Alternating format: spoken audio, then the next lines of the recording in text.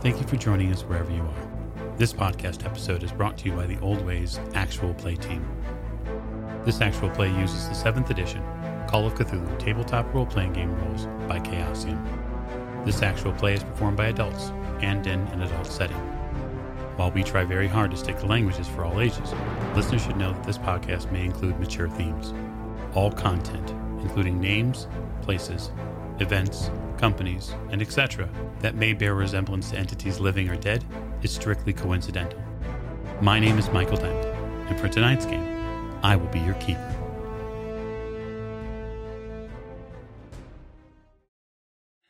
Thank you for joining us again on another episode of the Old Ways Podcast. I'm your keeper, Keeper Michael, and we have for you tonight a very special episode of Masks on the Orient Express. And so, before we get into all the fun we have planned for you tonight, we first need to do introductions. And so, to my right. Hi, this is Tiffany, and I play Maeve O'Shea, and we're still on a train. Indeed you are. To Miss O'Shea's right. This is Mike. I'm playing James Robert Fraser, and I have no idea what's going on. Quite true. To Mr. Fraser's right. Hi, I'm Rena. I play Lady Elizabeth Fitzroy, and I don't know if I'm on a train. Well, you're bound to find out. It might be the Coke. Indeed, it could be the cocaine, yes. At the end of the table. This is Jake. I'm playing Detective Jack Doyle, and I don't think anything interesting is going to happen at all tonight. 0. It's going to be a completely boring promise. Also at the end of the table. Hi, this is Giles, and I'm playing Simon Griffith, and I'm just impressed that the train is still intact after our two groups have gone through it. You know, put a pin in that. We might come back to it. To Giles is right. This is Lonnie, and I was never here, and you never saw me. That's correct. To Lonnie's right. Hi, I'm Miranda, and I play Maggie Bellinger, and did it get crowded in here? You know, the train seems to have filled up with some people. Or maybe this other place where you're at. It seems a little bit tight, but I'm sure you'll all be friends. To Maggie's right. This is James. I'll be playing Dr. Sigmund Tartenbach, and he has definitely noticed there's a lot less elbow room here now. It's true. It's true. To the doctor's right. I'm Martin, and I'm playing Richard Courtney. And the last Richard could remember is that he looked left and something terrible was going to happen. Yeah, you know, Richard, we're going to have to talk about that. And then last but most certainly not least. This is Alex. I'll be playing Sam Perral, who is finding the few things more grounding than being told by white Americans to know my role, sit in the back, and shut my mouth, because not only am I ultimately irrelevant, but I can never hope or dream to be as exceptional as they are. Well, I see that we're on point for our 1920s theme. For some of you, you've had a very long and arduous day in the city of Milan. For a multitude of reasons, you have needed to relax, to calm yourself, to come back to center. And in doing so, you finally and somewhat eagerly found a restful state to sleep in. All except one of you. Professor, the last thing you remember was something charging you from the corner. And there was an enormous flash of blue light. And your vision finally clears. And you seem to be in your stateroom aboard the Orient Express. Is everything normal? If Richard looks around, where's the device? It's in your hand. You're covered in this blue dust. Richard's going to try and remember what happened. I don't know if he has any success there. You remember massive teeth. A huge gaping maw that came at you. Richard will probably just cautiously look over his body to make sure there are no sort of great teeth marks or scars. There are no great teeth marks, but your suit, that one you were wearing in the hotel in Milan, is part of it is ripped, terribly so. It's as if 4 or 5 long tears have been made in the right breast and down through the right side of your body. Oh, clothes, I don't know what to make of this. Things always seem to go wrong. Richard will take some of this blue powder and just sort of secrete it away in a handkerchief or in a little bag if he's got one somewhere for later study. Those of you who are already aboard the Orient Express, resting as best you can on your way to Milan, the train seems to jostle and almost upend a bit. It's a very strange sensation because everything else along the rail to Milan has been silk smooth, except obviously some of the interpersonal issues that we're all gripped with in the moment. But it wakes you out of bed, Miss O'Shea, and you realize that this space, very quickly you realize that this space, this room that you're in is not, there's something off. There's something different about it. Okay, so if I crack the door open, do I see anybody? So you go to the door and you crack it open a little bit. You see that the train hallway is filled with these regular state carriage rooms that you're fairly used to. And there's a man making his way down the walkway. Well, that's the only person I see. Mm-hmm. He's got a lantern with him. Look relatively normal. The lantern's way out of place. It's not necessary, and the Orient Express is lit. Or, wait, why isn't the Orient Express lit? Oh. Okay. Doctor, you wake up. In my stateroom? Or rather, coach room. In your coach room. Am I alone in my room? If you and Jack were bunking together, then no. How long have I been asleep? Because if I was still singing and playing in the... You don't know. You're a little unsure as to how long you've been asleep. In fact, that goes for most of you. As the rest of you begin to kind of wake from your rooms, it's very difficult to remember how long you've been asleep. But the beds that you were used to, those of you who were in Milan, are not there anymore. You're back on the train. And those of you who were on the train, these do not feel like the beds you fell asleep in. Does this seem oddly familiar? The feeling? Riding on a train is familiar to the doctor, sure. Okay. I'm going to gather my things and get dressed. Okay. And, I guess go for a stroll. Okay. Maybe see conductor. Mr. Fraser, when you awake from your space, the immediate first probably thought is, good Lord, where are we? But after that, it's soon probably going to get him, he's going to get into gear for figuring out where everybody else is, specifically Lady Elizabeth. Yes. So, just looking out of the window, is it dark out? Is it middle of the night? You look out the window, and in the window, encompassing the entire landscape view from horizon up, are nothing except multicolored threads. Oh, good Lord. Thousands of multicolored threads, threading from left to right, blues and yellows and greens and reds, in these kind of chromatic, amazing color streams. What on earth? Right, so, well, I suppose I'd better get myself sorted out, see what's to do. And I'm going to take a quick look around the compartment that I'm in. Is the wardrobe or whatever we've got here, chest of drawers, has that got my clothes in it?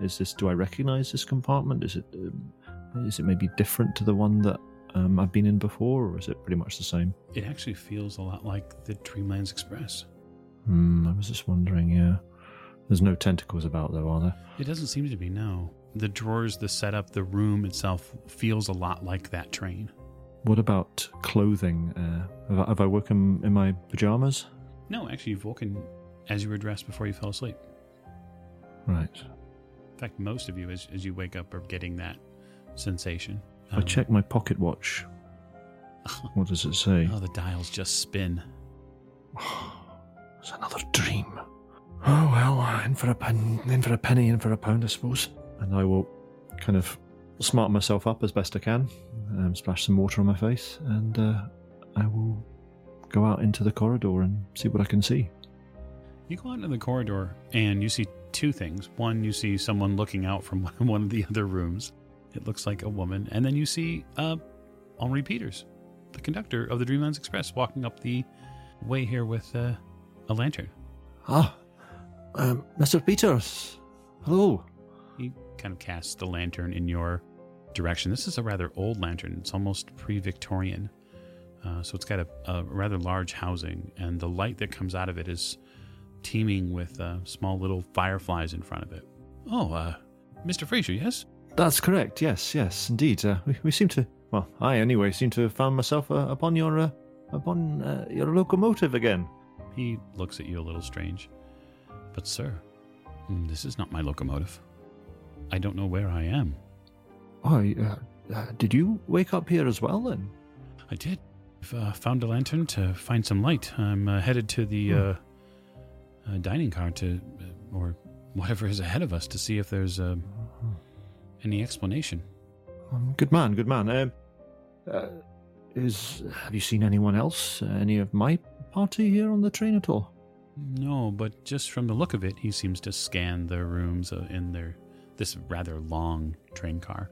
There does seem to be a lot of sleeping cars here. Perhaps your party's in one of them. Oh, what is going on? Well, I'll go and find Lady Elizabeth if I can, I think, and then I might come and catch you up, and we'll see what we can see. If you do find anything, please do let me know. Oh, of course. Doctor, you step just slightly out of your room just to see what else is here, and you see an exchange between these two people. Listen for a moment, or if I can hear them. If not, then, just watch them talking. Body language, they both seem fairly confused.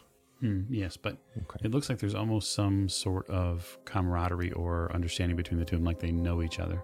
They're not strangers. No. Okay.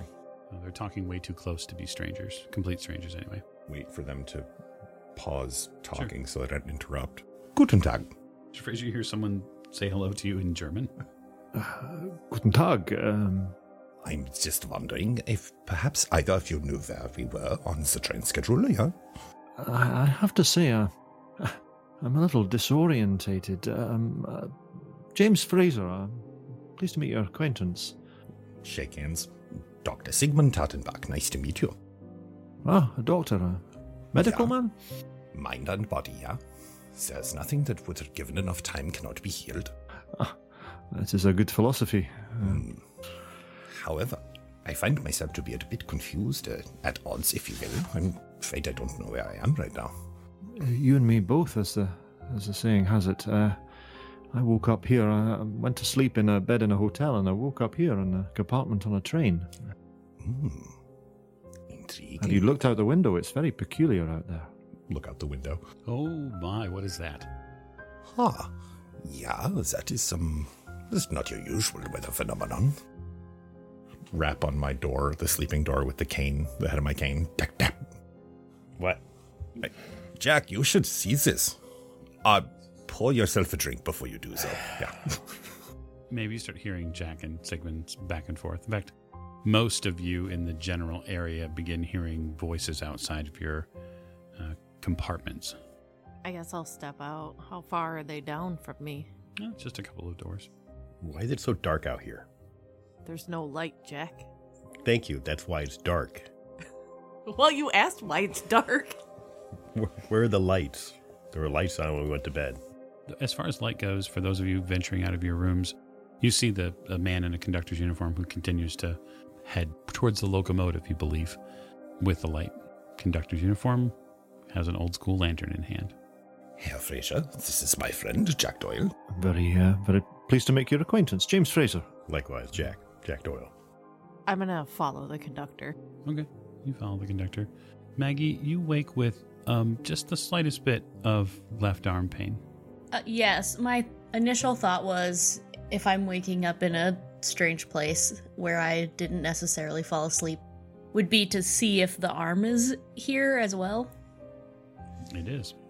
Okay, that's good. That's comforting at least. Do I still have the strand of copper wrapped around my wrist? You do. You do have that strand of copper. Okay. I think I'm gonna be okay then. I'm assuming I would hear all of the talking going out in the hallway as well, and recognizing Mr. Fraser's voice, I would pop out into the hallway as well. There's something a little strange, just for a moment, about your perceptions as you walk through this area, or at least just stand in the area with the doctor and this gentleman, Mr. Fraser. This Fraser gentleman, he looks like the guy in the photo from the ferry. Mr. Fraser, Do you know Miss Bellinger? A door opens, and Maggie enters the hallway. As it so happens, this is Miss Bellinger right here. Son of a... Yes, I'll be right hello. back. I go into my room and grab the pictures. Bring it back Kind out. of looking around me, rather confused. I got these in Paris. So a gentleman that you don't know presents you with photos that you've seen before. Have I taken them before? Mm-hmm. They're copies, it seems, of the photos that the chemist made. Yes, I'm the photographer. I took these pictures. Where did you get them? From a chemist in Paris. What a peculiar coincidence. And we were investigating something. So you were on the ferry when that happened. Yes, that's rather strange, though. He practically kicked me out of his shop and told me he didn't want me to come back ever again after I had him develop them. Oh yeah, he did not want those pictures around. I'm surprised he kept copies of them then. Yeah. Well, he had the negatives. I developed the copies. Oh, I see. Yes, we were on the ferry when that happened. Paris has been interesting, to say the least. The ferry was just the beginning of things. It was fun. The dining car, I assume, is this way? Those of you who are following the conductor or watching as he goes, when he opens the doorway between the two cars, you can see the dining car is the one ahead. We need to get Miss O'Shea. I bet she has a ton of questions for these people. She's already ahead of you down the hallway. Yeah, I'm following the conductor. If I might ask, what connection do you have with this chemist and the photographs? Oh, we were investigating rumors of a disturbance in Paris, and it just happened to lead us that way. I see. About an explosion or a fire on the ferry or some such. We are of the sort to investigate things of that nature anyway. Explosion, eyes. Well, something of that like. I mean, it looks like a summoning of some type. It did that. I think there's somebody you might want to speak to. Bear with me for one moment. Yes, and you're going to go collect someone? I'm going to go knocking on doors until I find a certain Lady Elizabeth Fitzroy. Miss O'Shea. Yeah. There's somebody you really want to talk to. Okay.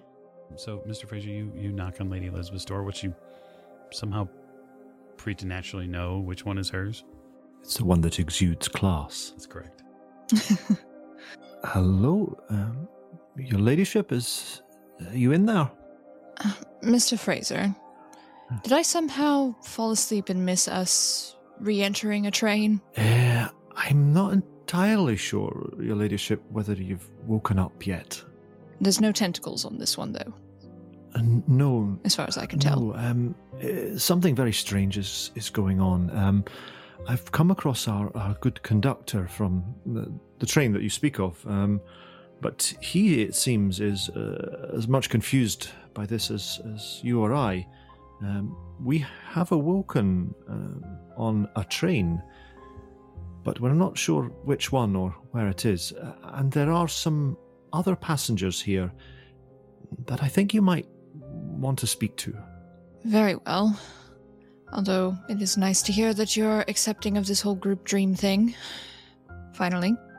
I wouldn't go so far as to say that, your ladyship, but whatever seems to be happening, and, well, so much has gone on in the last few days that I really don't have the energy to argue with it just at the moment. Those of you who are in the hallway are beset upon by death itself in the form of a herd of felines, which enter from the back of the car in that hallway and steam their way essentially forward. They look like they're headed towards the dining car. They don't stop there. I stand very, very still.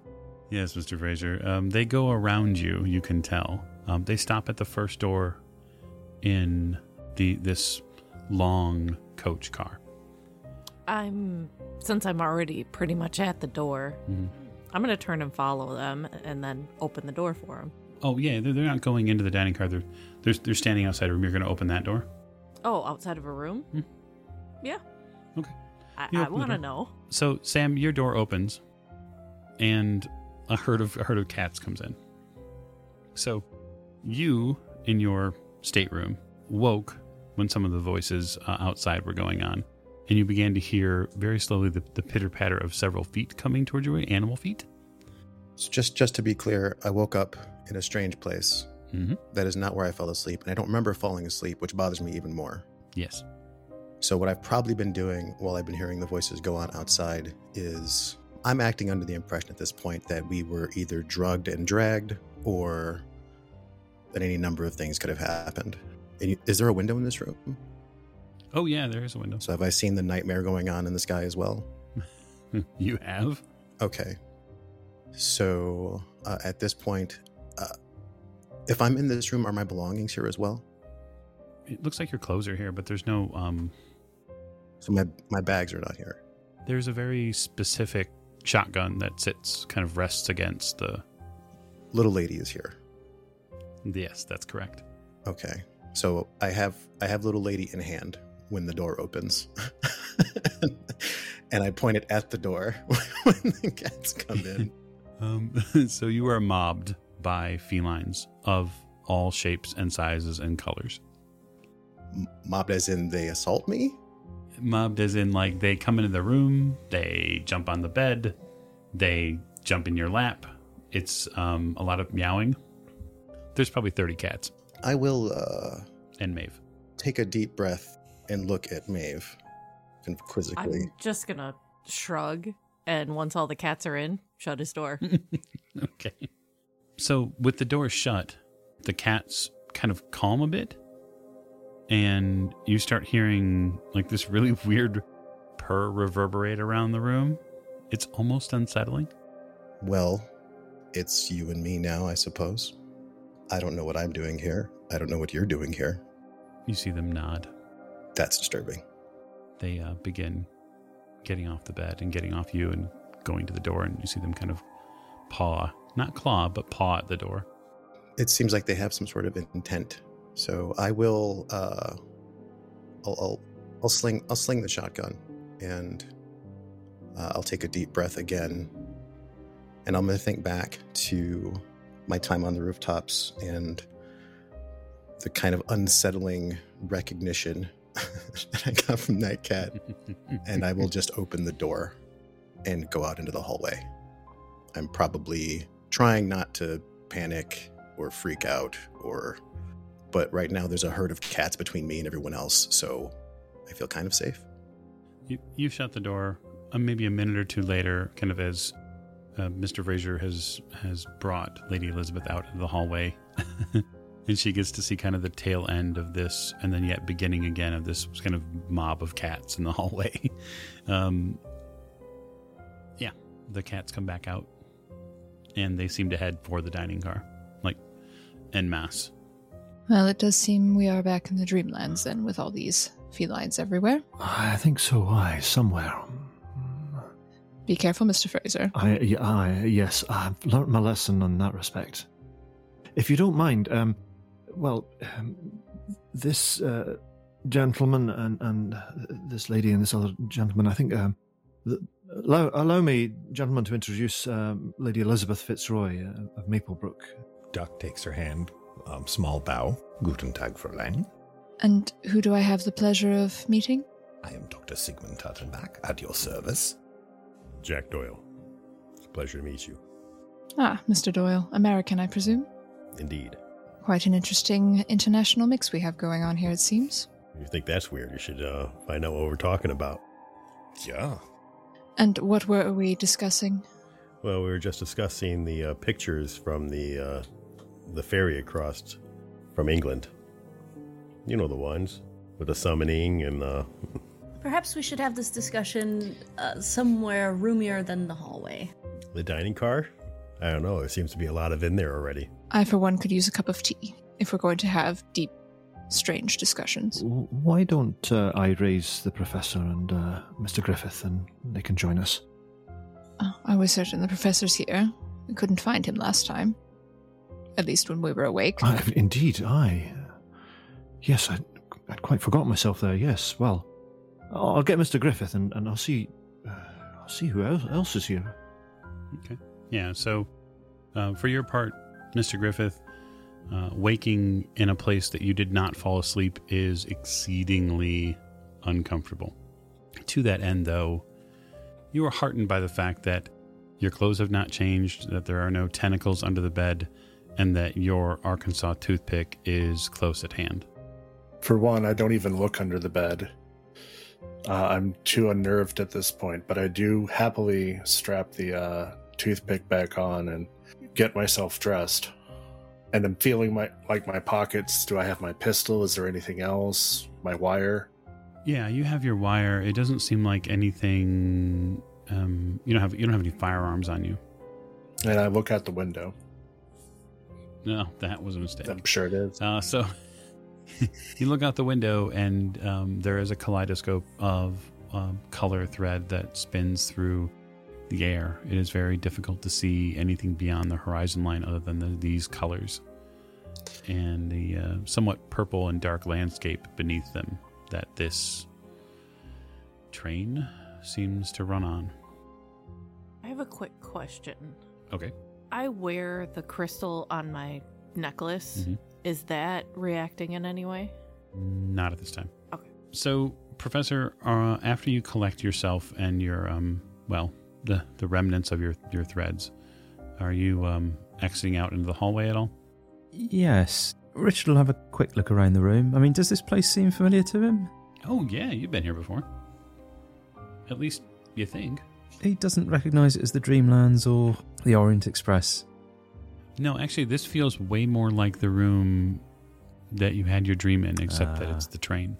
So in that case, I think Richard would look out the window. Oh, yeah, that's right where it's supposed to be. And you have a better idea of where you are. Yes. As you think. Yes, he's been here before. Is the table in the room the same table? No, it's not the same table.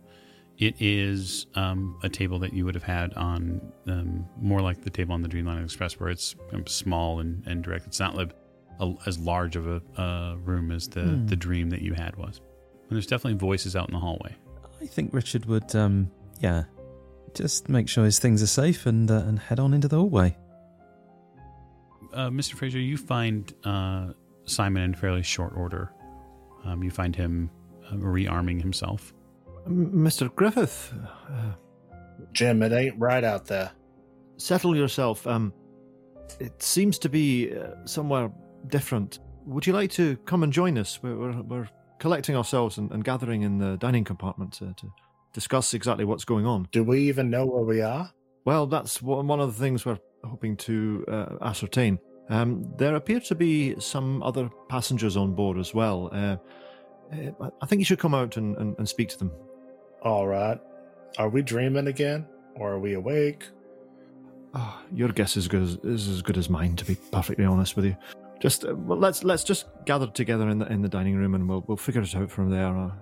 Oh, good Lord! What? Simon, I think I've just seen the professor. He just come out of his compartment. That's different. We definitely have questions for him. Professor Courtney. I wasn't expecting to see you here. No, nor I you. Are you quite all right, sir? He looks down at his suit and the rips. I'm not entirely sure. We're dreaming again, but not the first dream. How are you here? Well, I just woke up here. What happened to you? You disappeared from your room in the hotel. I don't know. I remember looking to the left and this incredible feeling of dread and I don't know what happened, but as you can see, my suit it's torn and I'm dreaming again. Apparently, I think it is. The conversation would probably be interrupted by Maggie sprinting past Simon and Fraser to get to bolt of lightning Richard. arrives. Yes.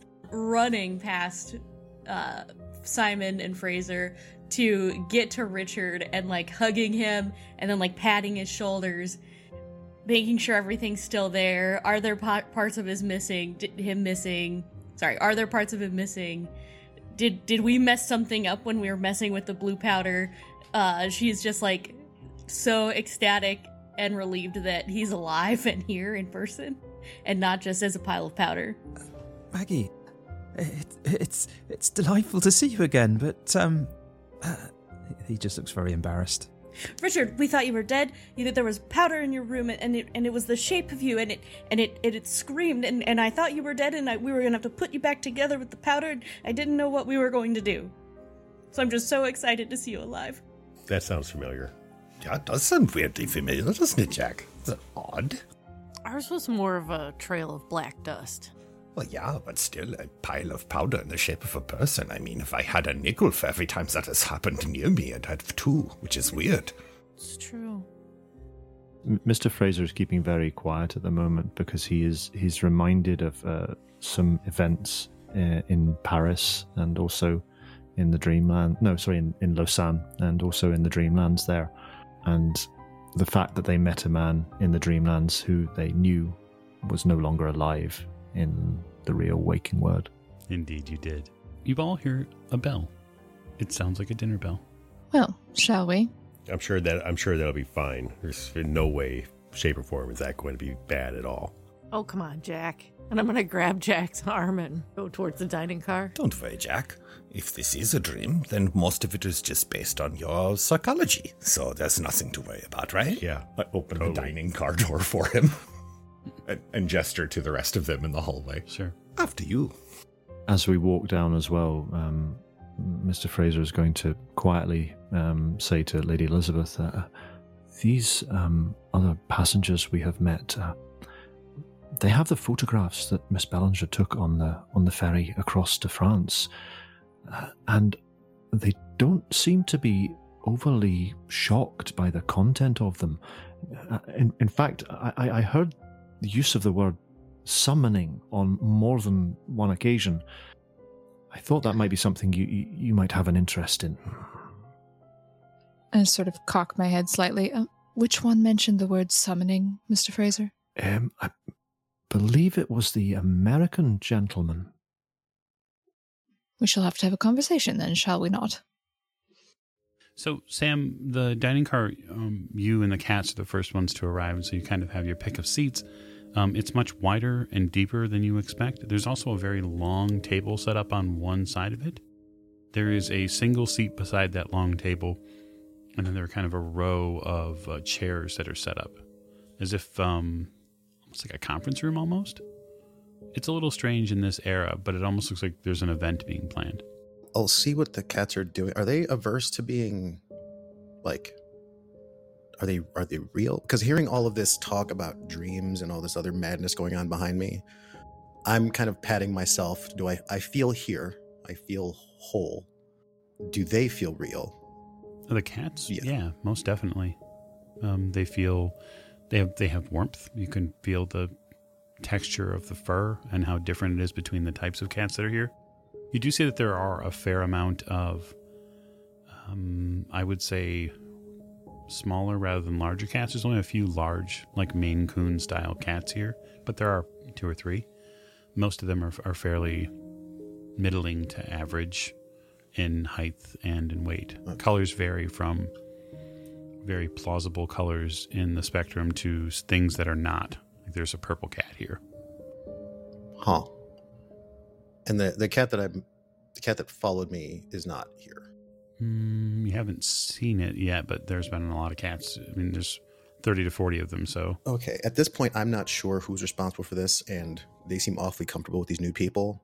So they all seem kind of wanting to get into this dining car, so I will take up a spot away from the door, kind of in between where the long table is and the general seating is, and I will just watch everyone come in.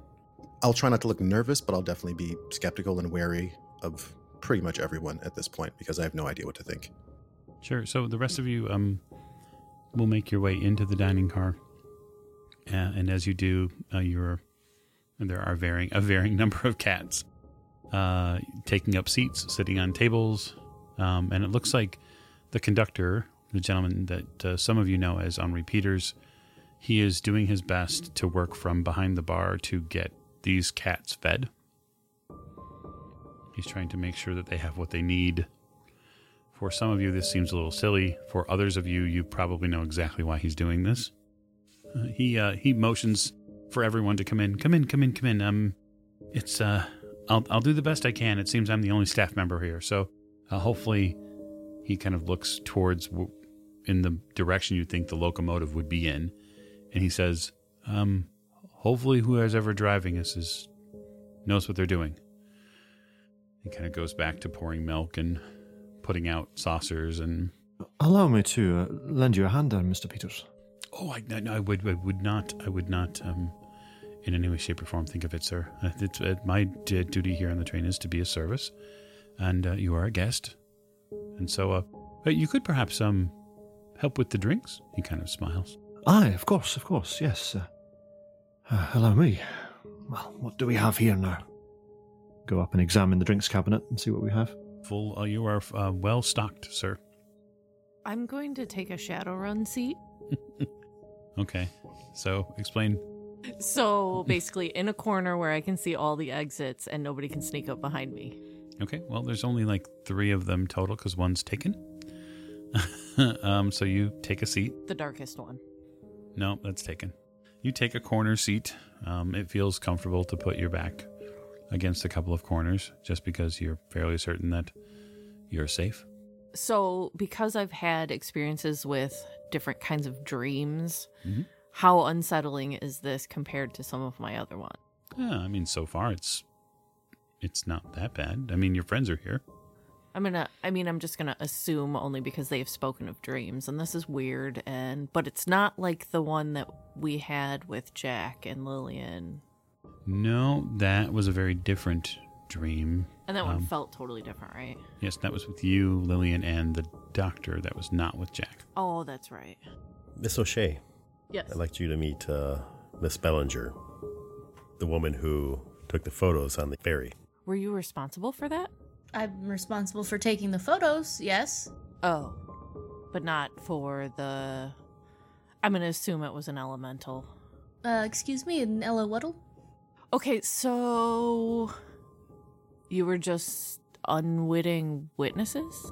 Well, unwitting seems like a little bit of a slight, but yes, we were there, and we were traveling on the ferry, and then all of a sudden there's a horrible storm outside, with flashes of lightning. I went outside to take pictures of something my companion saw, and it attacked us, but we were able to fend it off, and that was about it. Who did you make mad? Probably a few people.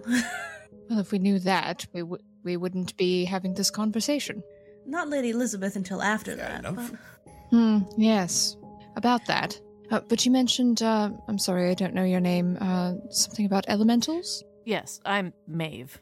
Lady E looks clearly uncomfortable with first names. Maeve what? O'Shea. Ah, Miss O'Shea, thank you. Elementals? Well, I came across something that talks of a fire elemental, and it's... You can summon them in the same way. It looked like similar, considering if you look at the picture, there's a circle with writing where the thing had appeared. Mm-hmm. So that would had to have been done beforehand. Did you see it before? Not as far as I'm aware. It just appeared. So there was nothing on the deck before it appeared? Not when we arrived on the ferry, no. It seemed to be almost burned into the deck. Well, then maybe if when it was summoned, it burned that into the deck. As it landed, that's potential. Doc taps his nose and nods. That sounds more likely to me. Yeah. Oh, actually, can I see the picture again? Yeah, here you go. Can I read now? Oh, look how crafty you are. Yeah, you can absolutely read the lettering on the burn mark now, because the picture that the sight that you had of it was after it had been originally was after it had been painted over. Mm-hmm. Maggie's picture exists in the moment, right, roughly speaking. So, yes, the wording in the language that is used essentially says send to, and it lists a very long name, Like it takes you a while to curve the photo, and it says, "Send to Elizabeth my anger." Well, somebody is angry with, and I'll look up at Lady E, like, and Elizabeth? Oh my. Wait, you can read that? Yes. What language is it? It is a... Do I know it? Actually, you don't know the language it is. Okay. You know you can read it, but you don't know what Okay. language it is. But see, it says right here, "Send Elizabeth my anger." That's not very sporting. I asked who you made mad. Might be my supposed half-brother, I suppose. Can't think of anyone else. Mr. Fraser, have I annoyed anyone lately before the ferry? Other than his pretend lordship? Not to the best of my knowledge, your ladyship, unless it had something to do with Professor Smith. Well, if it had to do with the professor, I hardly think it just would have been targeting me. It's No. probably this pretender. Well, you're talking about somebody who either has access to somebody very strong with spells or anything like that, or the person themselves. It's not like you're just going to come across this person and not know that they can... Because usually with somebody with this kind of power, you know. I'm sorry, would you care for some tea, miss? Yes, please. Thank you. Mr. Fraser does not appreciate discussions of the magical. You're perfectly at liberty to have discussions of the magical, as you call it, but I'm also at liberty not to involve myself in them. I'll see if there's any milk and sugar. Thank you, Mr. Fraser. Indeed there is. Doc is a little too curious at this point. Doc is going to gently kind of excuse himself from the conversation and head towards the locomotive. Someone mentioned, "I sure hope whoever's driving can drive," and Doc is not one to let the wheel not be tended. Sure. So he's going to just real quick. Okay. You get to the end of the dining car, and when you get to the door that goes to the locomotive, it doesn't open. Like it's locked. Turn back around, go back to my seat. Professor, you do have a bit of blue powder on your fingers, having picked some up. And I think it's likely something that Maggie would notice. Oh, almost certainly, as I'm making sure that all of his bits are still there and we didn't mess anything up. Richard, that's the blue powder. That's what we saw in your room. What exactly happened? I mean, I remember, everybody had left. I tried the device again, and I just remember a feeling of dread. What on earth happened? Myself and Lady Elizabeth returned from the library, and we saw this blue powder coming out from under your door. So we came in to investigate, and I saw your shape in the room, but it was not you. It was made out of that powder, but it was like a standing man, and when I got close to it, it fell to the ground and let out your scream. So when you came into the room, the powder was in the shape of me, sort of standing as if a mannequin? Yes, I was convinced that you had been turned into powder. I did let Paul take a small bit of it to do some testing on. By the way, has anyone seen Paul? Yeah, actually you haven't seen Paul. Well, that's strange. So when I was knocking on doors in the corridor, I take it that all of them were answered. Yes, that's correct, sir. Well, regardless, I allowed him to take a little bit to experiment on, but no more, and then I tried to keep the room as sealed as possible so that no one could come in and disturb the dust in case we needed it to put you back together. And what happened afterwards? Not much. Nothing. Doc sitting at the table behind, leaning on an elbow. Go on. Nothing really regarding you. There was an interaction with the dust and some ether. It made a terrible smell. An interaction? What sort of interaction? Well, it smelt like a wet dog. I must be missing something. So there was a large pile of powder in the room, and what happened after that? There was some ether? well, Paul took a bit to experiment on. He's a wonderful doctor, well, a pre-doctor, not as well of a scientist, I found out, because I don't know what he gathered from that experiment, putting your powder in the ether and it's smelling bad. And involving you, that is all that happened yesterday. I see. Today. And how did we arrive here? I'd assumed it was the device. When I woke, well, this sort of thing's happened before. Oh, that is the conundrum here, Professor. None of us seem to know how we got here, including Mr. Peters.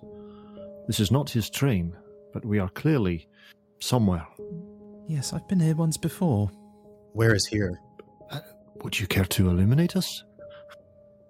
And that voice comes from the other side of the dining car when Sam speaks up and says, "Where is here?" I don't really know. Sleep is such an interesting thing these days. One might wake and, be in their normal room or on a strange train or a train which is strange in a different way. I mean, you see those threads outside. It's as if we're at the centre of the universe or somewhere where things are connected. Where, I don't know. I think at this point Mr. Fraser is just going to start offering drinks round to people. That's probably not a bad idea. Trying not to listen to this crazy talk. Yeah, you'll take a double.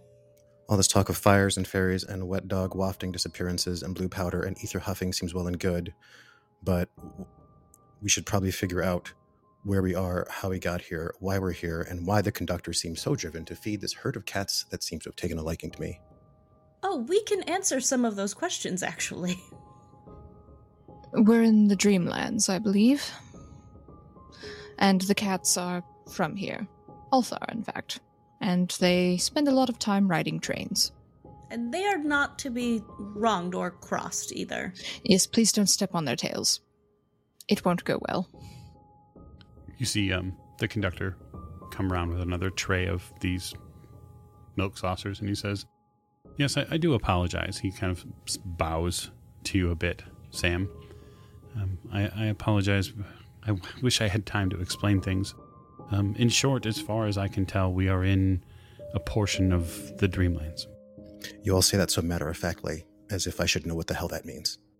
Wait, so I would assume, I'm looking at the conductor, that we're almost in an in-between. Because the last time I want to say that I was there and I had this and I touched my necklace, that it reacted to the Dreamland. Well, if you don't mind, perhaps we can all get on a bit of the same footing before we go into details.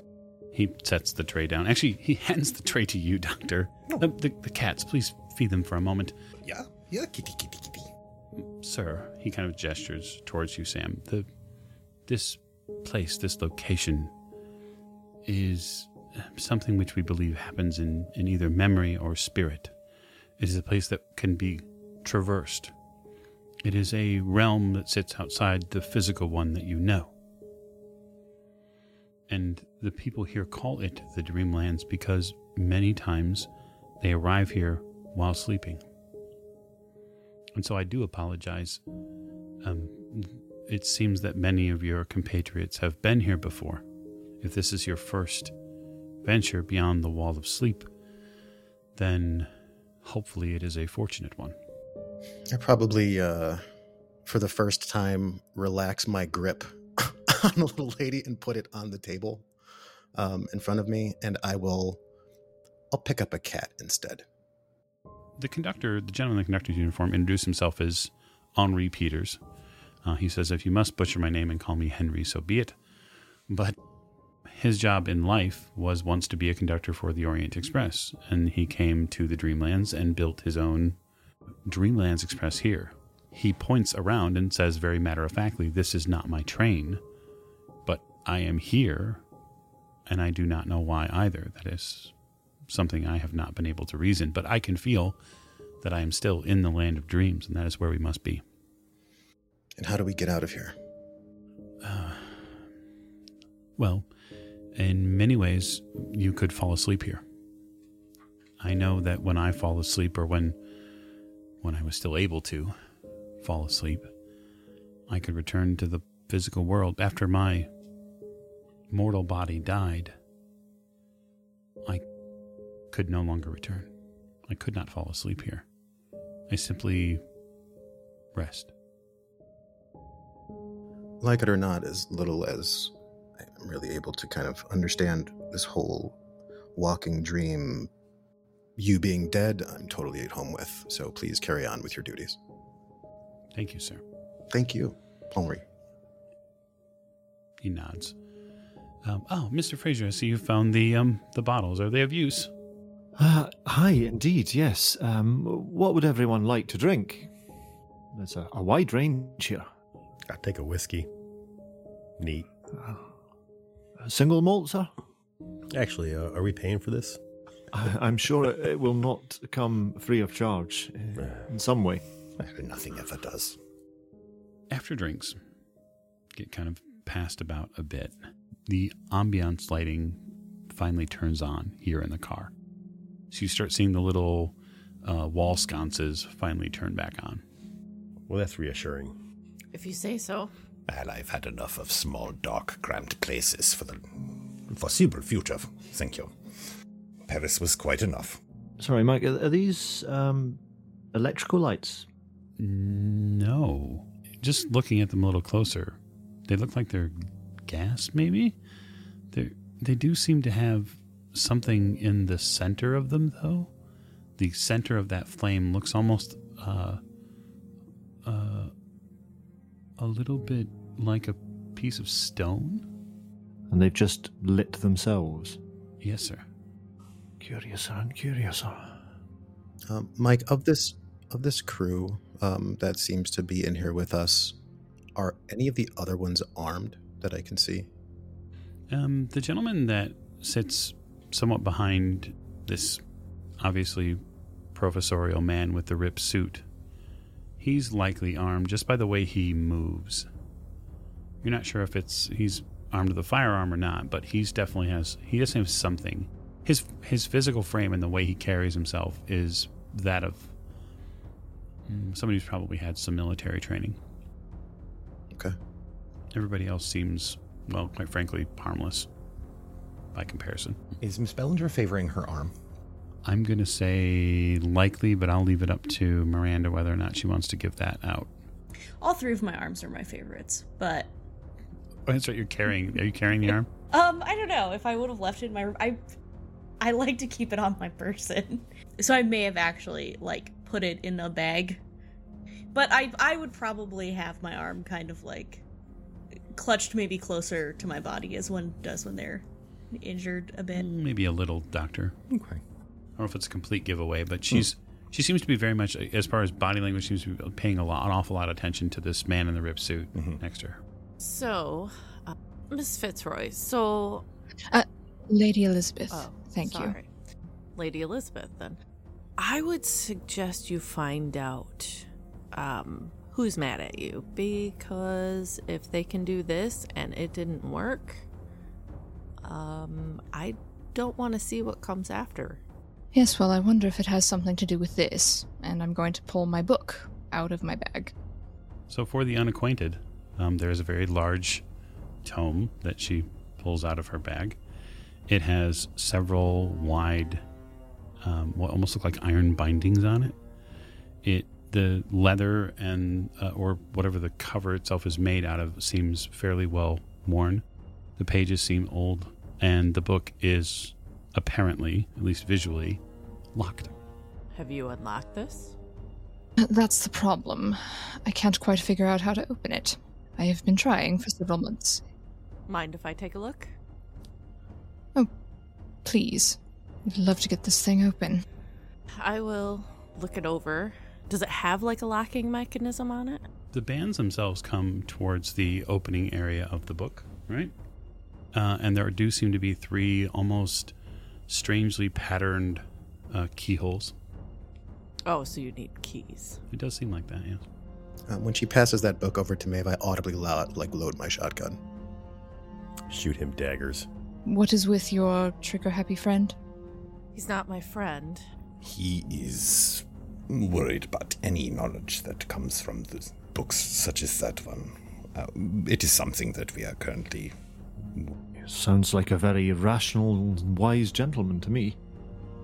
Well, Mr. Fraser, why don't you go have a nice conversation with your new best friend over there, and we will stay over here with the book. So, have you found any keys? No, I tried having one made to fit the lock, but the locksmith said it was impossible. Well, I'm sure there's probably only one of a kind. Where did you pick the book up at? From my father, when he passed away. He left it to me. Told me not to open it, but why would he leave me a book if he didn't want me to open it? Well, he didn't leave you the keys.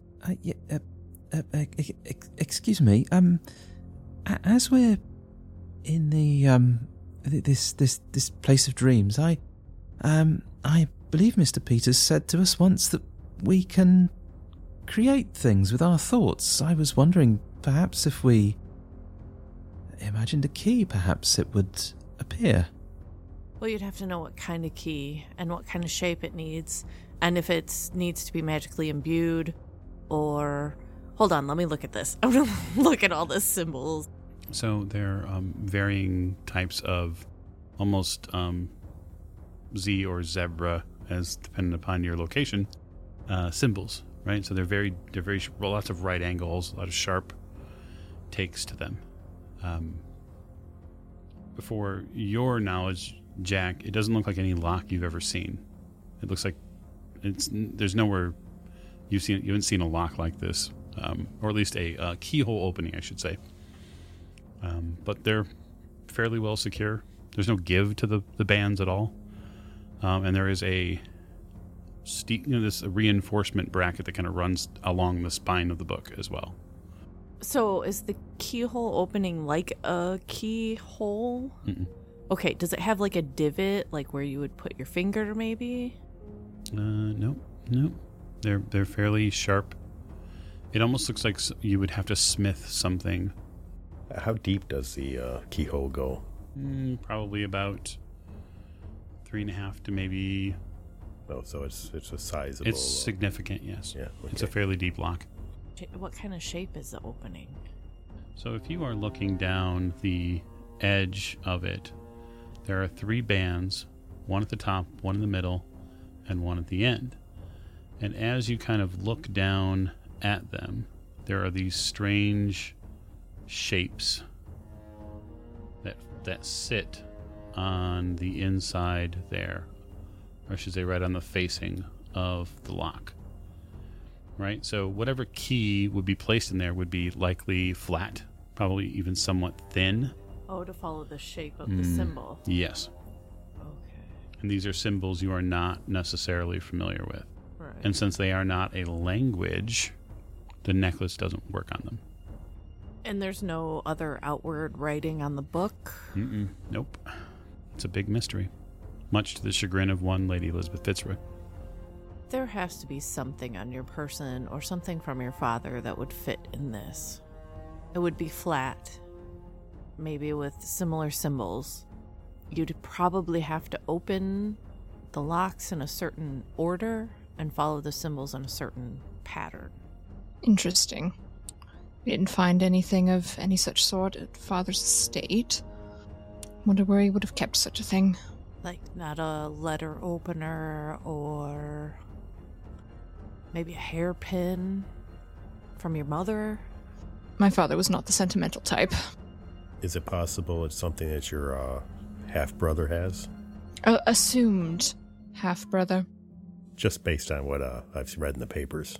Yes, well, one can say what one wants. As much as one wants, it doesn't make it necessarily true.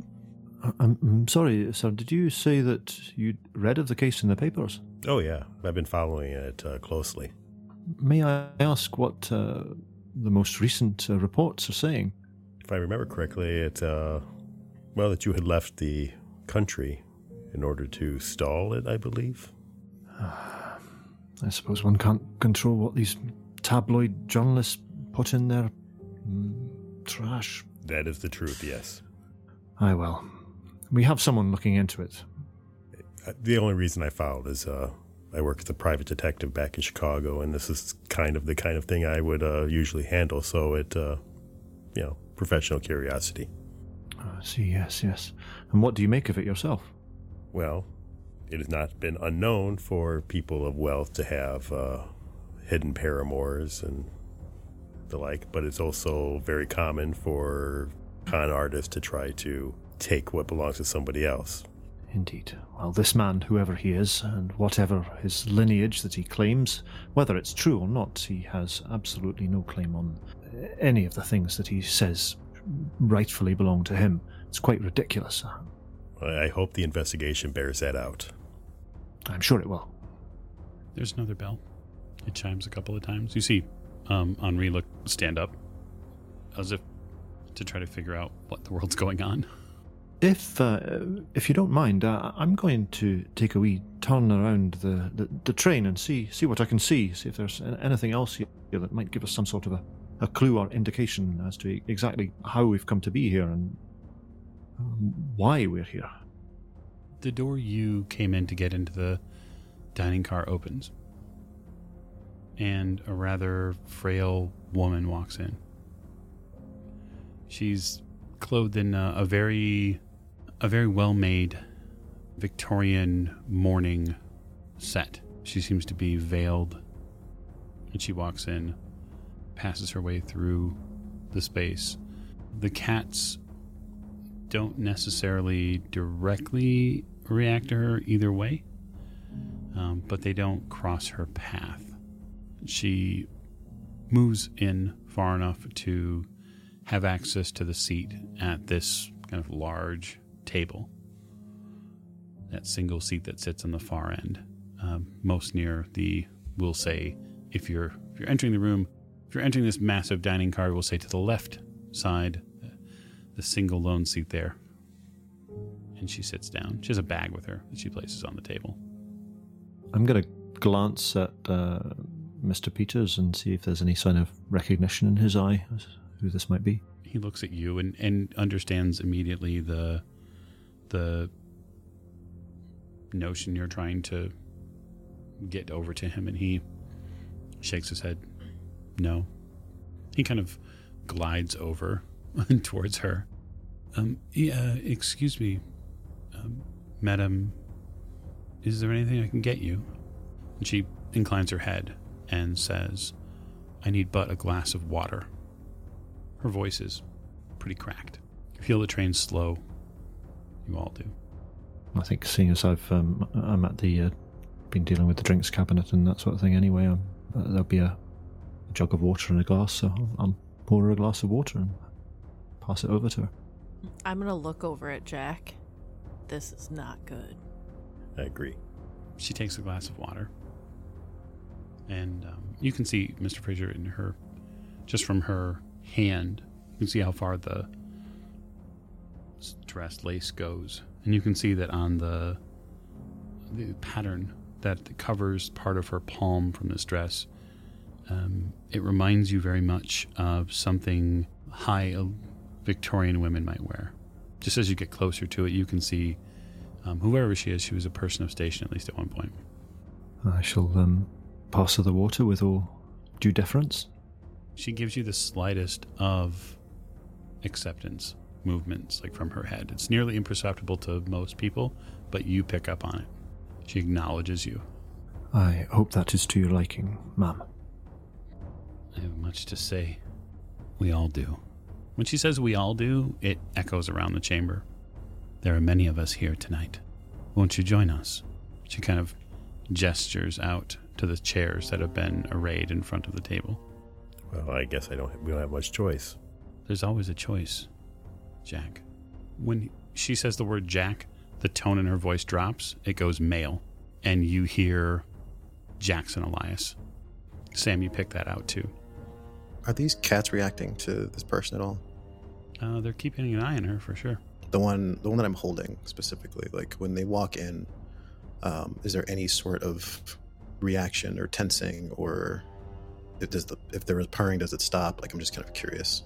I don't think it would tense. I think that the cat likely probably stops purring momentarily to gauge the newcomer. as any cat would. It wants to keep an eye on things entering its space. And after a while, if you continue to hold it and likely pet it, then it's probably going to go back to feeling the same type of safety or good feelings as it did before. Okay. I'll stand up and, kind of gently put the cat down, take the shotgun off the table, and I will chin up, walk over to this conference table, and I'll take the seat closest to this person. Okay, so directly across from them? Sure. Kind of unceremoniously, drop down into the seat, put the gun on the table, and I look them in the face, and I don't say anything. Okay. Don't recognize this voice, obviously, but I'm curious, so I'm going to go have a seat. And still fiddle around with my book. I'll remain standing, but one hand. Sure. Where would you be sitting, Lady Elizabeth? I think close enough that I can see this, get a full view of this person, whoever they are, but not close enough to touch. Well, you'd have to really, really, really reach across the table to touch her. I'm wary, that's... Oh, we all are. I sit furthest away from Sam. Pretty tough. He's in the middle of the room now. But we'll put you over here on the end. You're closer to Lady E than anybody else at the moment, and close being like 6 feet. We'll be minding our social distancing guidelines during this. No, I'm kidding. My question to the rest of the group, well, obviously with Fraser standing nearby, but obviously not sitting, is anyone else filling in the rest of the seats? Yeah. Okay. I would maybe gesture to Richard to see if he wanted to go over there. And Richard will just look at Maggie in a kind of cautious, but definitely interested kind of way.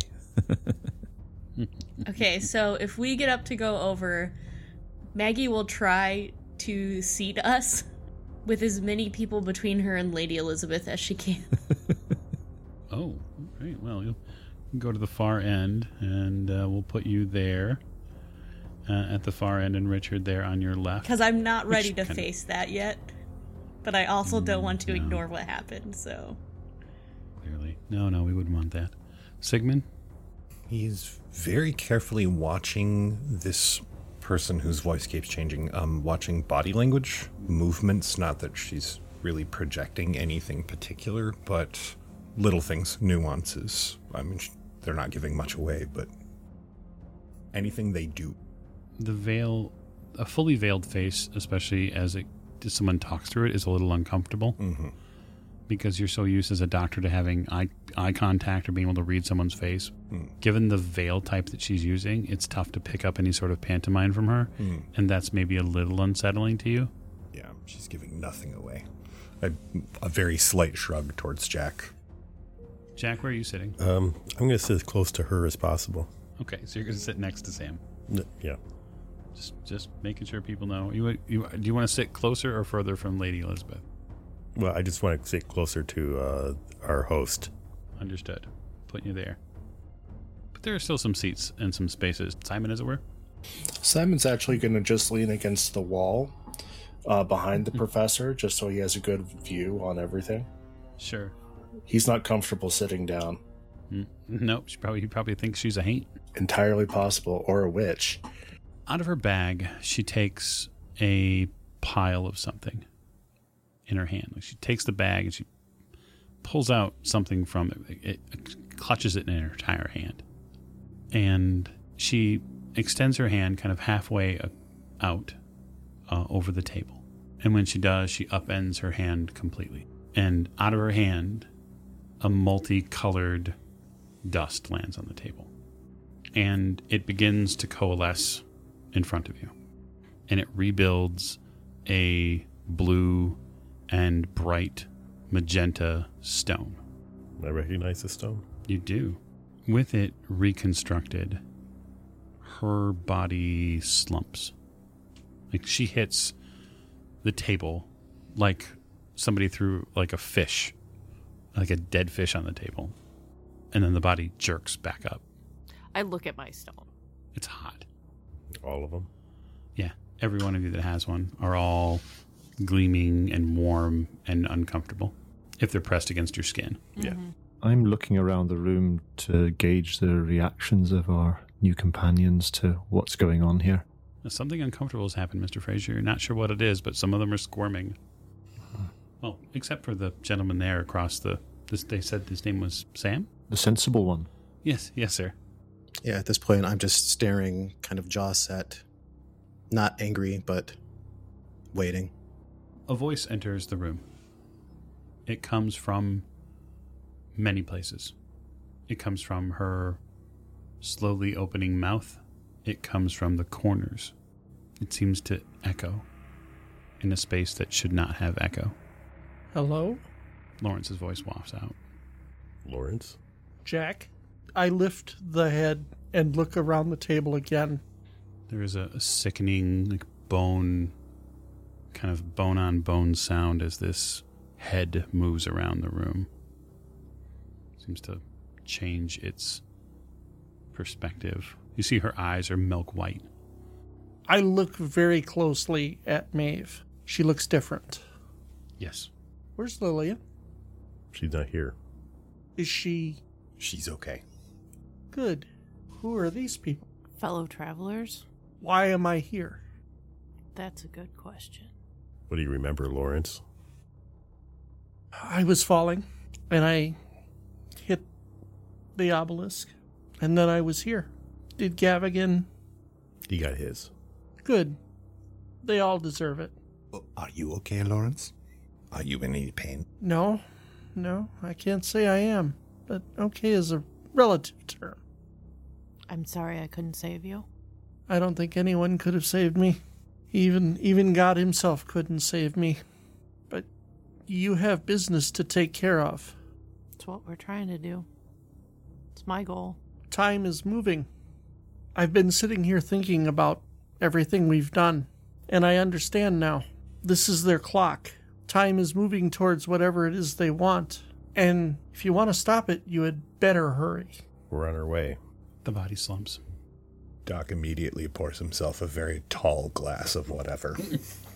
Literally whatever. It's in a bottle. Yep. Just whatever. I get up and I walk back to my seat across the room. Not quite sure what was happening there. The body jolts back up. Oh dear.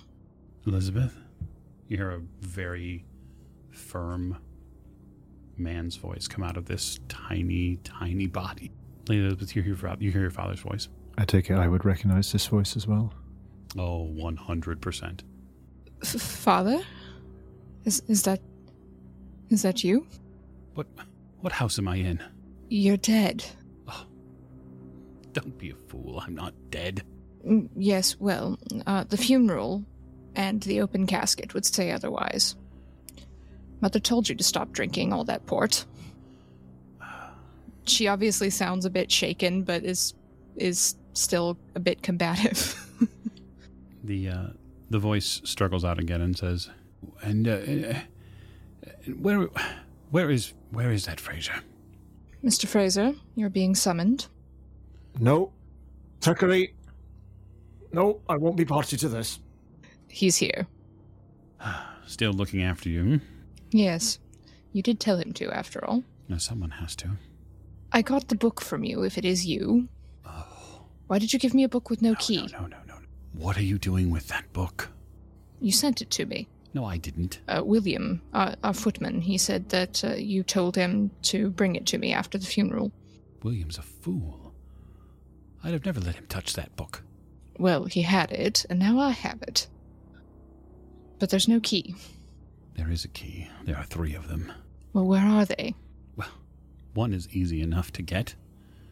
You have it. Oh? The other 2 you'll have to do some searching for. You do like your puzzles. Even in death. Well, if I am dead, it's boring as hell. Yes, I imagine there aren't many opera singers. Father, did you have another son, other than Raymond? I admit that there were others than your mother. You know these. Yes, but this one is... He's trying to say he's your heir, and he's trying to take everything. He says Mother wasn't your first wife. Under English law, Your mother was my first and only wife. And under other laws? Before I met your mother, there was a woman that I spent some time with. I was very young, you understand. And there were customs that I was not prepared to understand the totality of. I was in a foreign land, and I was in love. Right. An emotion you are completely familiar with, I am sure. Her hands are shaking a little bit. Yes, of course. This is who I would expect to speak with, yes? My daughter who cannot understand perspective nor lifetimes, who simply wants what she wants. This one I know. Yes, well, who do you think I learned that from? Oh, it's clear. It's clear. A common trouble in our aristocracy. Yes, you had your opera singers, I have my books. We all have our own vices. Oh, you have your vices, my dear. I know them. I'm surprised you paid enough attention to learn them. I paid quite a bit of attention. You broke Mother's heart, you know. Hearts break. It is unfortunate. Yes, well, you don't have to do it intentionally. She hasn't spoken to anyone other than me and Raymond ever since your funeral. She won't leave the house. She can't bear to go anywhere near your study. I hope you're happy wherever you are. I don't believe in heaven and hell and purgatory and all these other things, but wherever you are, I hope you are well satisfied. There's nothing out here. There's nothing. That's comforting. Existence beyond death is nothingness. But you do exist. You brought me here. That is clear. Not intentionally. But here I am. Why did you leave the book for me? There is something in it. There is a very powerful working, which can only be, it can only be done from a specific place at a specific time of day. It is something which can rework the very fabric of a very important place. The reason why it has been kept away so long from the people who are searching for it is because they wish to change a place. They wish to alter it physically to allow for something which cannot be. The binding, the spell itself, these pages, they are indestructible. I have burned them thousands of times. Does your bastard know about this? Because I have recently learned he may be attempting to kill me. Alexander. Ah, yes, so you do acknowledge him. That's wonderful. That's nice to know. He was born before you or Raymond. Yes, I'd rather gathered that. Doc nonchalantly slides a drink towards Lady E. And are you quite certain he has no claim under English law? None. He cannot take that which has been given to Raymond. He is playing at a farce. He is trying to make you a target. A social target. Yes. He's not having that much luck now, is he? I'd like to see him try. It was not Alexander you need to worry about. I would take care of troubling his mother. Yes, I believe I've seen her in a place like this. What's her name? The woman in the Victorian garb opens her mouth and nothing comes out. Always did have a flair for the dramatic. The body collapses. I just kind of stand up without realizing quite that I'm standing up, just sort of 1,000 yards staring for a moment until I realize she's not going to say anything else. And I just sort of stumble to the back of the room, trying to get away from where people can see me. Okay. It's very uncomfortable. A cup of tea will miraculously appear on the table beside you. You're just getting drinks thrown at you all over the place. Right? I want tea to just appear. I take whatever Dr. Tottenbach has pushed towards me and swallow it in one go without even noticing what it is. And then I go sit and slowly drink at the tea as I try to regain my composure in front of all these people. Richard, you can't not look. It's too tempting. Is this the crystal in the middle of the table? Mm-hmm. But the gentleman that was at the table across from the woman snatched it up. He picked it up physically. He's currently holding it in his fist, and he's kind of whispering to it. Richard will just look on, see what happens. Yeah, it's for you, Sam. It is warm to the touch, and it seems to kind of glow a bit. I make Forsyth a few promises. Okay. You can either enter them into the record, or we can keep them perhaps later. I apologize to him for the lack of preparedness that led to his death, the absurdity of the situation made manifest that led to his sacrifice, our lack of understanding of the interests and agendas and the factions at play, and that even though we may want to assume that we understand we're on the right side of a conflict of otherworldly interests and scope, that there's no way we can know, but we should know, and that he should have known, and that he could have known, but because he didn't know, he's dead. So I promise him that we will no longer be unprepared, or at least I won't be. Okay. So while there's a kind of a lull in the proceedings, Mr. Fraser will speak to the gentleman who mentioned the name Gavigan. Excuse me, did I hear you say something about a Mr. Gavigan? That wouldn't be the solicitor of the Penhew Foundation, would it, by any chance? Not anymore. Yeah, Maeve's face goes hard, like totally cold. Yes, he was. Are you connected with this gentleman? Are you members of the foundation? No. We had a bit of a run-in with him. Run-in? Oh, what kind of a run-in? He was the head of a cult in England. What did you say now? Yeah, a cult. He was kidnapping and sacrificing people to this Black Pharaoh or whatever.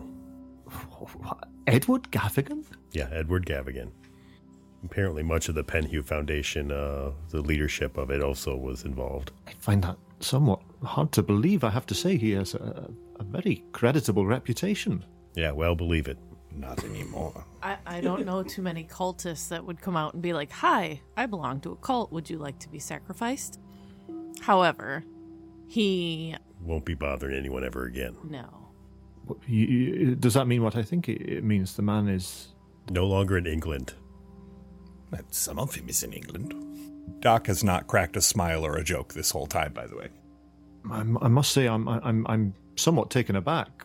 Well, I'm sorry if you thought he was a nice guy. Sometimes the worst people wear the best masks, and vice versa. Guillaume, for example.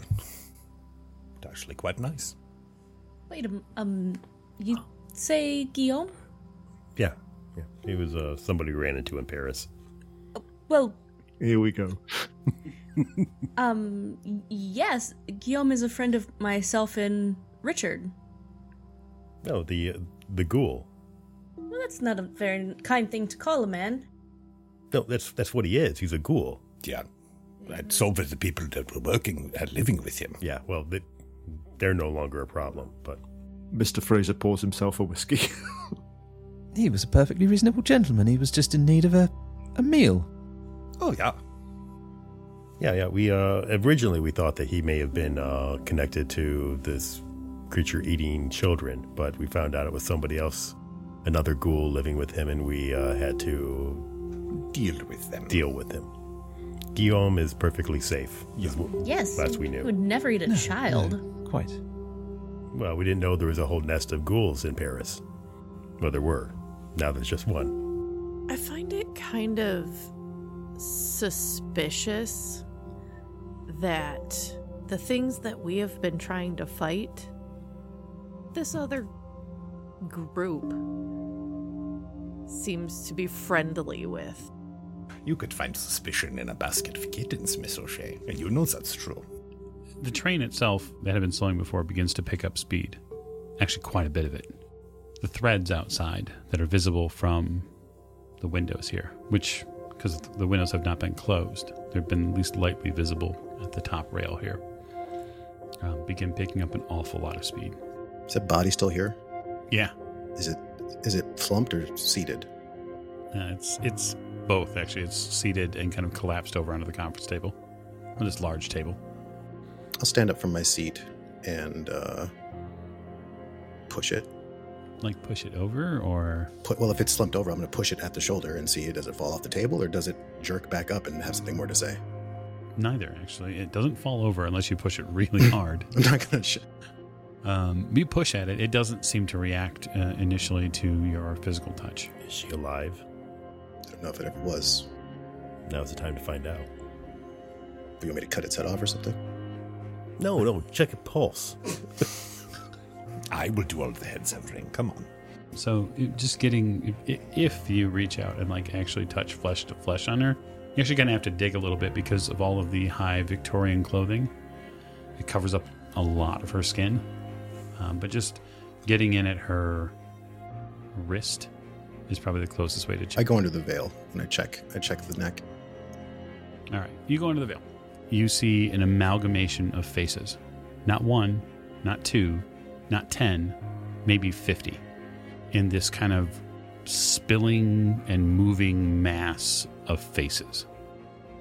I mean, I was just going to reach under there, but this works too. The eyes, plural, as many sets are here, begin to track you and look at you. And you can see all sorts of different people inside this face, this single ovoid face. There are many people within. And while I wouldn't normally, I'm going to have you roll sanity. Sure, let's do it. That is a 73 out of 74. Okay. So, all right, you will lose 3 sanities here. This is horrifying and oh my god, what is this? I'll put the veil back down. I'll close my eyes. The body shakes and trembles. It seems to go into some sort of spastic move. The train moves faster and faster. The windows begin to blot out, each one in time. The threads die as darkness consumes the windows. And that is where I leave you for this episode of Masks on the Orient Express. So, thank you so much for joining us. Thank you to our backers and all of the cast members for making themselves available. We will be back in another time and perhaps another place.